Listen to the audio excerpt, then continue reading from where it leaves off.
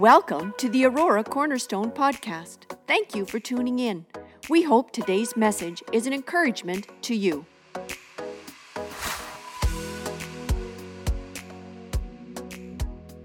On a Sunday morning, we are very strategic in the strategy. I'm not particularly a haphazard kind of a guy. You get to know me, I'm fairly organized. Kind of strange for the youngest in the family, wouldn't you think? Anybody here the youngest? How many are the youngest? Come on. We're not ashamed to be the youngest. And sometimes we're accused that we're just kind of carefree, loafers, whatever. I don't know. I just want to break that model that sometimes the youngest get a bad rap. But when we gather together, I recognize three things. We're engaged in a spiritual battle. Every one of you who are followers of Jesus, you're an enemy of the flesh. And you're engaged in a spiritual battle constantly. We recognize there are three fundamental spiritual weapons that we have against the enemy. The spiritual weapon of the Word of God. I just read this morning, somebody sent this to me. Read this morning, they said, we complain about, God, how come you're silent and you don't speak? And yet we haven't opened up the Bible. It's like saying, I haven't been receiving any texts, but we haven't turned our phone on yet. I thought that's pretty good. Complaining, I haven't received any texts, my phone's not on. God, you're not speaking to me, but I'm not an avid student of His Word. Well, become an avid student of His Word, and He'll speak to you. Word of God, the Word of God. We're preaching the Word of God, and so the Word is one. The blood of Jesus is a weapon. He's defeated the enemy by the blood. And so there's times we just have to proclaim. We live under the covering of what Christ, He shed His blood for us. Now, under that covering, I have victory. Jesus is my victor. Amen? The blood of Jesus and the name of Jesus is the third weapon. It's good, mark this down if you don't know. It's good, mark it down. The Word of God, the more you get that into you and you speak it. Talked last week of faith. I gave you 21 scriptures last week to stimulate your faith. It was a lot of scripture. And I had one purpose. I almost backed away from it. I thought, there's not enough drama in it. I really felt the Lord saying, let my word do its work. So I gave it. And the Word of God does not return void. The name of Jesus, in the name of Jesus, who He is, everything He has done, His authority is complete. We have a judicial system spiritually that in the spirit realm, when we speak in the name of Jesus as a follower of Jesus, legally, He's granted us rights. The name of Jesus, the blood of Jesus, the Word of God. And it's released through 4 launch pads. I call the spiritual weapons like missiles. 4 launch pads release the spiritual weapons. The launch pads, we were doing a launch pad this morning. Daniel was doing it. Everyone in the worship team was doing it. You were doing it. It's the launch pad of praise. You release. We were releasing the word and the name through praise this morning. They may not have understood. Blowing off through praise. When we were praising God, exalting Him, we were releasing the weapons. Praise. Preaching. Preaching is another launch pad. I'm launching the word this morning. I'm launching it. Prayer. When we meet and pray and agree together, that's another launch pad. We launch one of those 3 weapons or all of them. And the fourth one is the testimony. When you testify. When you testify to the goodness of God, you release one of those 3 weapons. You testify. That's what I'm going to do today. I'm preaching, that's one, is launching the word, but I'm also testifying. I'm going to share a bunch of testimonies because the purpose of the testimonies are to strengthen your faith with the word. And so that's the purpose of today. So there's going to be a number of testimonies. I have been just embarking on a season of studying revivals. I have just finished, as of yesterday, reading 24 revivalists. Just finished my 24th since Christmas. Do about almost one a day. And I want to talk about God's faithfulness in this. And so the message title is Refiner's Fire. Our text is found in Matthew chapter 6. Again, we welcome those who are joining us live stream, our church family online. So Matthew chapter 3, John the Baptist is speaking, and he says this in verse 11. He says, I baptize you with water for repentance, but after me comes one who is more powerful than I am, whose sandals I am not worthy to carry. Now here's the phrase I want you to grab. He, Jesus, he will baptize you with the Holy Spirit and fire. Can you say that part together with me? He will baptize you with the Holy Spirit and fire. Let's do it one more time. He will baptize you with the Holy Spirit and fire. It was in the year 1812. Adoram Judson led the first team of missionaries sent out overseas from America. He had been raised in a godly home. His father was a minister. But when he entered college, he became friends with a young skeptic named Jacob Ames. And Ames won Judson's heart and mind. Soon Judson's own faith was shaken.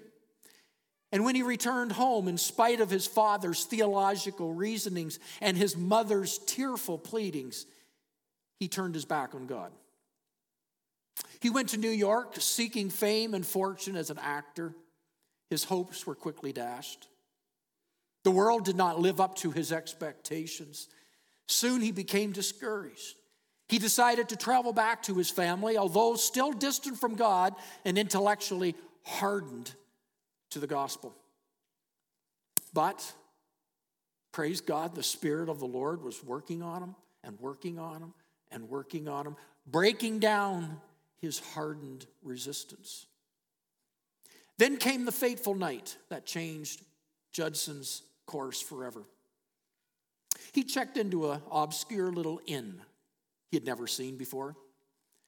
The only bed available at the inn was a room next to that of a gravely ill young man. All night long, Judson heard this man struggling for his life, his parents by his side. In the morning, Judson noticed that something seemed wrong, and so he asked the innkeeper about the young man that was in the adjoining room. The innkeeper was sorry to share the news. The young man had died. To be polite, Judson asked, well, what was his name? Well, wouldn't you know it? Jacob Ames. His old friend, Jacob Ames.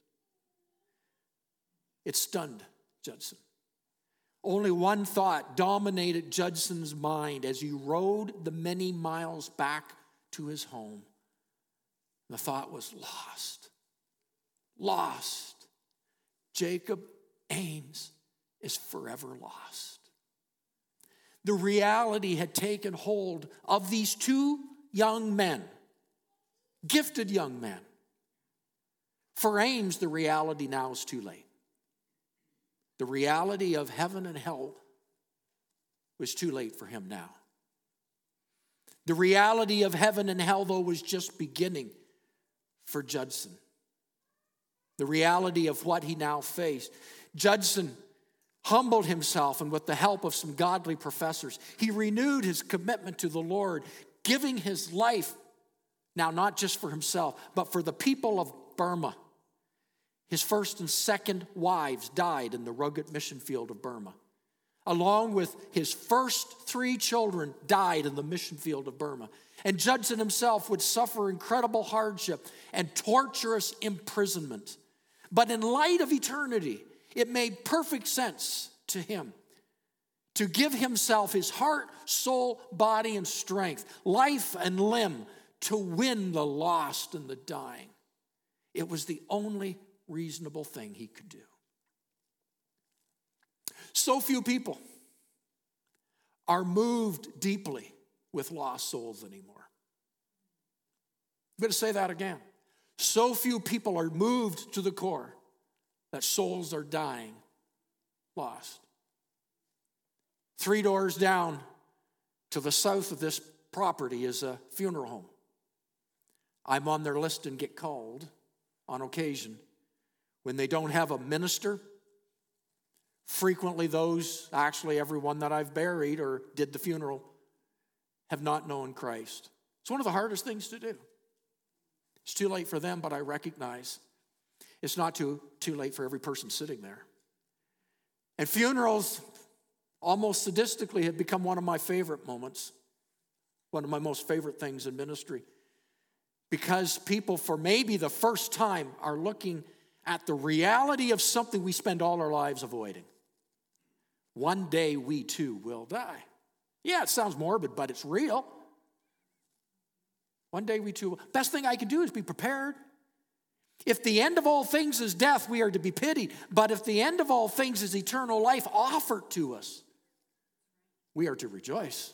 Somebody has to grieve over the lost who go before us. This was the reality of the story. I guess it brings me to a couple of questions. I mean, when we come and we are we moved, first of all, for souls?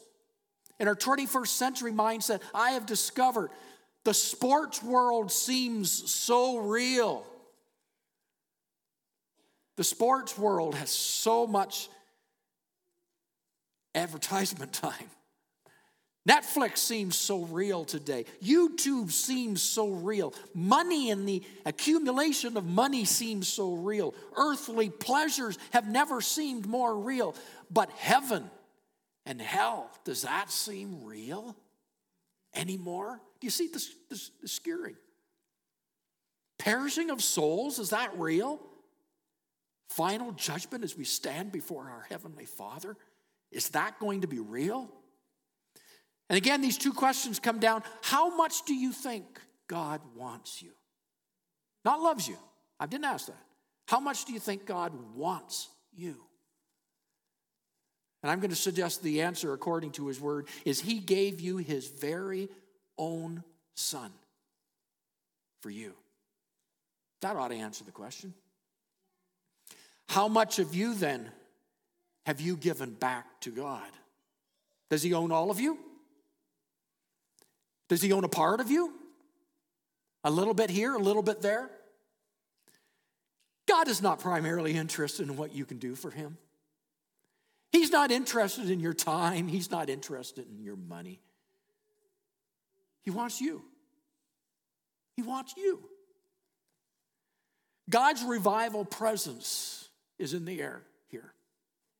It's been in the air here in increased measure in the last few weeks here at Cornerstone. It's time to believe.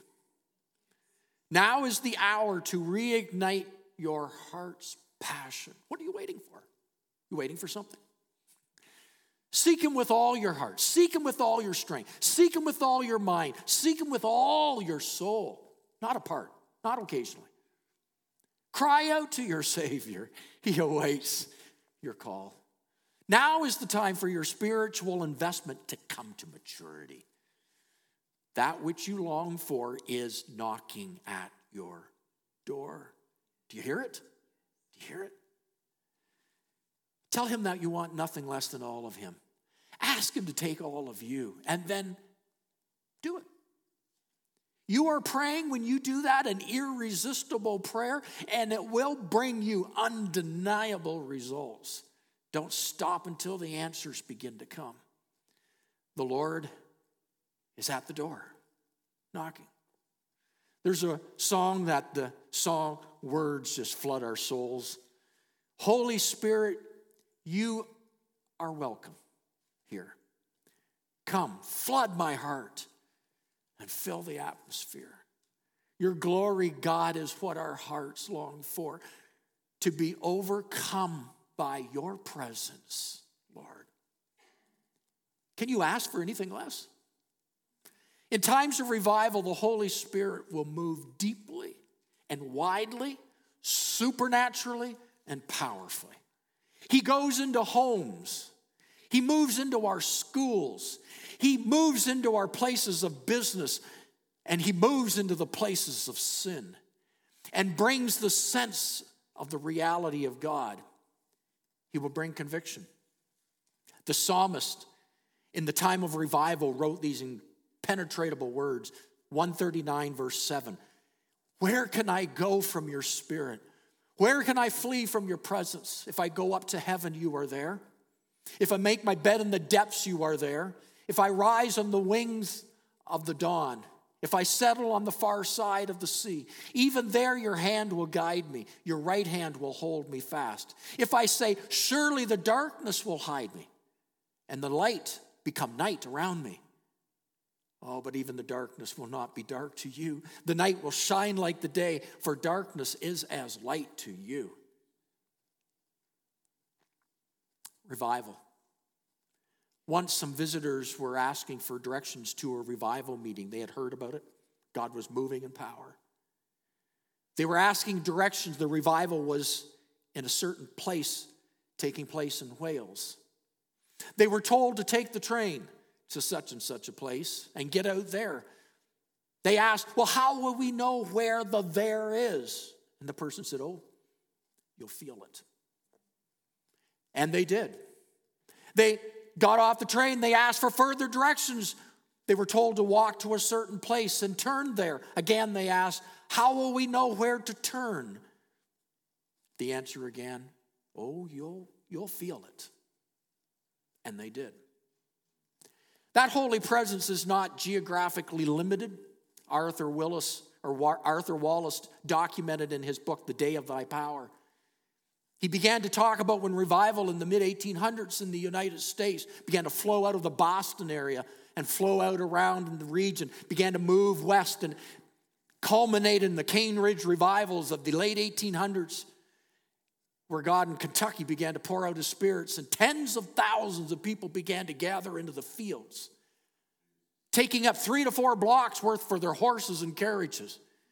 And they rolled around. They would have 7 messages going on at the same time to accumulate the crowds that rolled in. God was doing an amazing thing that took place for a number of years. Just been reading about some of it. But as the ships drew near the American ports during this time, and they came within a defined zone of heavenly influence, they tell, ship after ship arrived with the tale of sudden conviction as they got close to the shores. One ship captain and an entire crew of 30 men found Christ out at sea and entered the harbor, having rejoiced in their salvation. Revival broke out in a battleship, North Carolina. 4 Christian men who had been meeting in the bowels of the ship had been in prayer for their voyage. One evening, they were so filled with the Holy Spirit, they burst into song. Ungodly shipmates who came down to mock were gripped by the power of God. And the laugh of the scornful was soon changed into the cry of the penitent. And many were smitten down, and the gracious work broke out that continued all night long till they had to send ashore for ministers to come aboard the ship to minister to them. The battleship became the Bethel ship. Then there's the story I heard of the man who witnessed to his unsaved friend, praying for his dear unsaved friend. His heart was broken for his lost soul, prayed for him for years. One day, that friend came over to borrow a tool. No one was home. So he went to the tool shed to find what he was looking for, when suddenly he declares later, he says, the presence of God overtook me. He was convicted of his sins. He broke down, putting his faith in Jesus at that very moment in an empty tool shed. When he told his Christian friend what had happened to him, he found out the simple explanation that Christian faithful believer had prayed with tears for the salvation of him for years. And that place of intercession was in that shed. The Holy Spirit was there. Now, multiply these stories. Multiply them by hundreds. Multiply them by thousands. Take them through the towns. Take them through the cities. Take them across this nation and around the world. And you begin to get a picture of God's glorious revivals. Why can't we believe God for similar outpourings today? Why not ask God for the real thing and not simply somebody else's story? Smith Wigglesworth, a person who was known as an evangelist who came to Christ in his late 40s, who was a plumber, who God used and raised up. His only book was the Bible that he would read. declared nothing else mattered. And yet God moved in his meetings. People who were blind and deaf, lame were set free. He was known to have multiple accounts of people who had been dead for days rise up and walk. It was 1922, Smith Wigglesworth was ministering in Wellington, New Zealand. He called for a special prayer meeting with a group of 11 spiritual leaders. After each of them had prayed, Wigglesworth rose to seek his Lord. And the presence of God began to fill the room. Soon the glory of God became terrible. I love the language of old time. Soon the presence of God, the glory of God became terrible. The light became too bright, the heat too intense. The other men couldn't take it any longer. Every one of them left the room. Only Wigglesworth could continue in the midst of God's Shekinah glory. Another minister heard what had happened and determined at the next meeting, no matter how strong the presence of God became, he would stay until the end. Once again, the scene repeated itself. Wigglesworth began to pray. The holy presence of God filled the room. The glory became unbearable. Everyone left except that one leader. He would not be overcome. He would not be driven out by the presence of the Lord. But it was too much. Wigglesworth was caught up in the Spirit, radiant with holy fire, and even the determined minister couldn't stand the intensity. And soon enough, he was gone too. It's the presence of God when he comes in revival. Listen, beloved, as long as we have in this nation and in our area those who openly antagonists towards Jesus, who march brazenly down our streets and serve in leading positions in our government, as long as we value our convenience over the lives of the unborn or the senior infirmed, as long as the porn industry thrives, as long as the jails have too many prisoners and the mission fields have too few laborers, as long as greed and materialism rule this world, as long as humanists, New Agers, atheists dominate our colleges, university faculties, as long as they take over our high schools and our public schools, as long as these things are at the forefront of our society, we are not experiencing revival. Sweeping revival across Canada would spell upheaval, absolute upheaval. Wow. Title today, Refiner's Fire. On Wednesday nights here in the cafe, we've been studying the book of Acts. The first, when fire fell. During revival, the preaching of the word was central. Remember, revival is a supernatural work of the Holy Spirit. It's a supernatural work. Do you hunger for revival? There's the question. How much do you hunger for revival? William Booth, the founder of the Salvation Army, in the late 1800s, he wrote a hymn, written many hymns. The hymn goes something like this: Thou Christ of burning, cleansing flame, send the fire. Thy blood-bought gift today we claim, send the fire. Look down and see this waiting host, give us the promised Holy Ghost. We want another Pentecost, send the fire. This fire we want, for fire we plead, send the fire. The fire will meet our every need, send the fire. For strength to ever do what's right, for grace to conquer in the fight, for power to walk the world in white. Send the fire. Wow, you wouldn't think that was written so long ago, would you? God, send the fire. You know, God's refiner fire, I just put down 3 things. It will accomplish 3 things in your life. First of all, the fire of the Lord will devour his enemies. Our enemies the enemy of the Lord needs devouring, who is attacking. Psalms 97:3, fire goes out before him and consumes his foes on every side. That's what fire will do. It will devour his enemies. Secondly, the fire of God inflames the believer's heart for zeal for Jesus. Are you lukewarm? Is the passion gone? Does your heart trepidate when you think of spending a few moments with Jesus? Does your heart get excited about listening to worship? Maybe come a little early to the meeting to spend some time in prayer. Or do you avoid it? Are other things more exciting? Is the heart stirred with zeal for Jesus? Revelation 3:18, I counsel you to buy from me gold refined in the fire so you can become rich, white clothes to wear so you can cover your shameful nakedness, and salve to put on your eyes so you can see. Second thing is fire will inflame your heart for Jesus. Third thing is fire will purge and prove our works. 1 Corinthians chapter 3, verse 12. If any man builds on this foundation using gold, silver, costly stones, maybe wood, hay, or straw, his work will be shown for what it is, because the day will bring it to light. It will be revealed with fire, and the fire will testify the quality of each person's work. If what you have built survives, you'll receive your reward. But if it is burned up, you will suffer loss. He himself will be saved, but only as one who escapes through the flames. Fire will prove our works. Three things. What fire will accomplish: it will devour the works of the enemy of the cross. It will put zeal in your heart for Jesus, and it will prove how well you're doing. The fire. Of everything, all our works goes through this fire. We all go through it. Matthew 3, we come back to our text.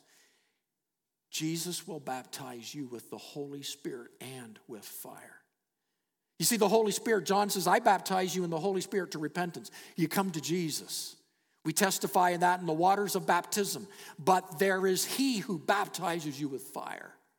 That's what Jesus does with fire. The servant of the Lord, the servant of God is highly flammable. Some things in this world are combustible, some are not. Dry wood burns well. Water does not. It's the same with electricity. Some things are good conductors, others are not. High voltage wires carry quick and carry the shock effectively. Thick rubber will stop the watts in their track. I'm going to suggest likewise in the Spirit. Why does the Spirit not fall? Because we're not very good conductors of it. You know what makes a good conductor for his Spirit to set you on fire? Three things. Number one, a hungry soul.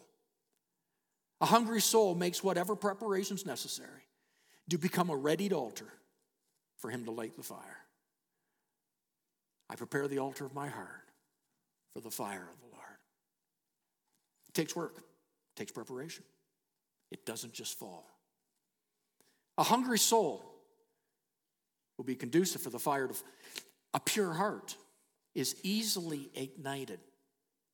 You have unbelief. That's why last week I spent the whole day talking on faith. You have unbelief. You struggle in knowing that Jesus is Lord. You've been like Judson. You've been around so much that has stolen your faith. Unbelief and sin known and sin unknown, will quickly quench the flames. And we go from lukewarm. You never stay at lukewarm. Lukewarm turns to cold. That's why a pure heart is what I long for. A hungry soul, a pure heart, and a holy life will transmit the Spirit's jolt. The flesh, if you live by the flesh, if you live by the lusts of the flesh, if you live by your desires, what you want, it will put out the fire. Fire cannot catch. So what about you? What is your spiritual composition? That's really it today, isn't it? What is your spiritual composition? Missionary Amy Carmichael had prayed, make me thy fuel, flame of God. Jim Elliot, martyred by the Aka Indians, he expanded. He said, God makes his ministers a flame of fire. Am I ignitable? God, deliver me from the dread asbestos of other things. I'm going to say that again. God, deliver me from the dread asbestos of other things. Saturate me with the oil of thy Spirit that I may be a flame. Make me thy fuel flame of God. Are you combustible? Smith Wigglesworth explained, oh, if God had his way, we should be torches, purifying the very atmosphere wherever we go, moving back the forces of wickedness. I had a youth pastor. He came to me and he asked me straight out this question. Are you ready for the youth to come back? Are you ready for the youth to come back? You see, he had just returned from 1 week at a youth camp meeting down at Christ for the Nations Institute in Dallas. He took with him 8 of my youth. They had been down there for 8 days. This was the first time him and I met when he came back, and that was his question. Are you ready for the youth to come back? I thought, a silly question. But God had lit a fire in those 8 youth. I mean, he lit a fire in those 8 youth.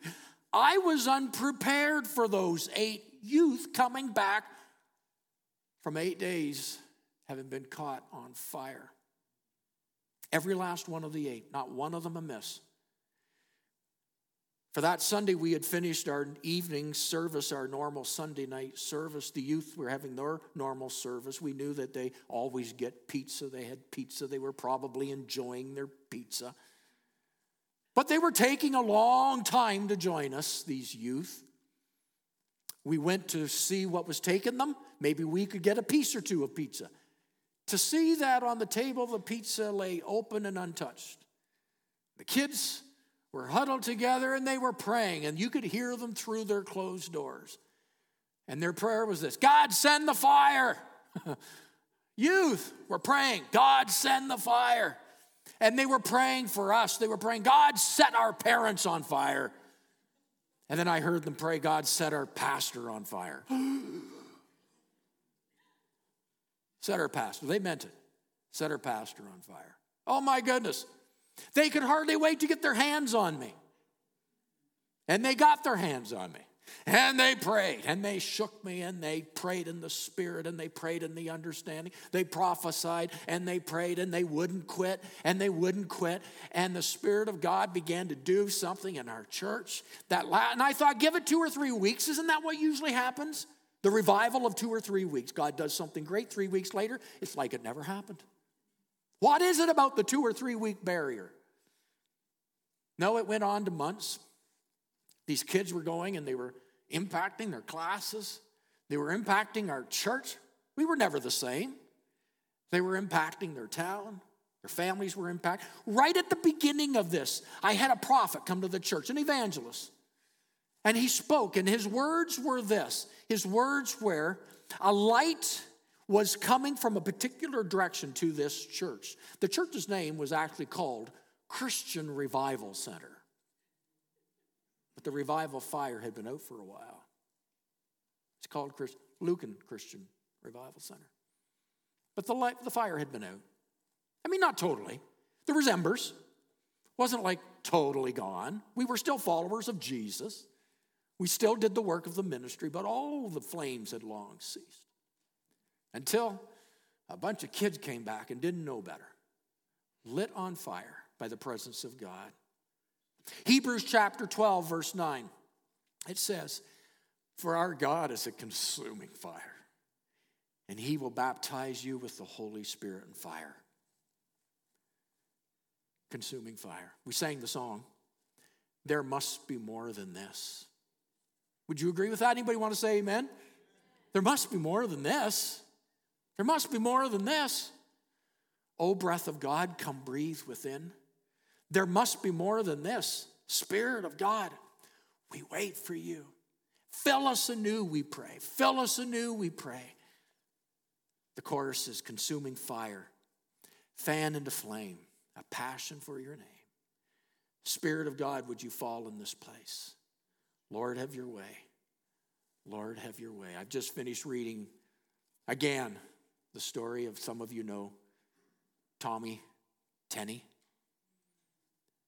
He was at a service where there was something happening. There were some people who believed for the fire. And the pastor says, there's something going on. Tommy was the evangelist. Tommy says, yes, there is, and I don't know what it is. But they were in the presence. There was something astir. They hungered for God to pour out His Spirit, but what would it look like? Tommy says, what he did was the best thing he had ever done. He says, let's just worship the Lord. And so they continued to worship, and he went to the back of the room. Some of you heard the story. He went to the back of the room so he could watch. He stood by the soundboard. He just watched. The pastor approached the pulpit. It was one of those great, those big old pulpits that were big oak trees up there? They're huge. And just as he began to approach the pulpit, he said it was like there was a storm. They went back later, they checked. There was no storm, there was no lightning. The skies were clear that morning. He said there was a bang. And the pulpit split. And it threw the poor pastor. Now I'm just praying, God, don't do it. Save my tablet. But it threw the pastor back. 3 hours later, the ushers carried him to his office where all he did was speak in tongues. They finally took him home at the end of the day. It took him another day to recover. And they didn't have to advertise anything from there on in. Their service went on. The next service, the people couldn't get in. They had double services. They came to the place and they were falling at the door. It's like, what's going on in there? And then something's happening. And it would protract into weeks. Every day, weeks. People began to say, that's God. And their hearts were stirred. Consuming fire, fan into flame, a passion for your name. Spirit of God, would you fall in this place? Lord, have your way. Would you say that with me? Lord, have your way. Lord, have your way with us.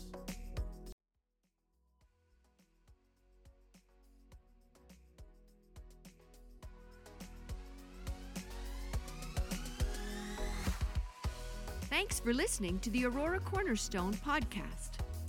Remember to subscribe.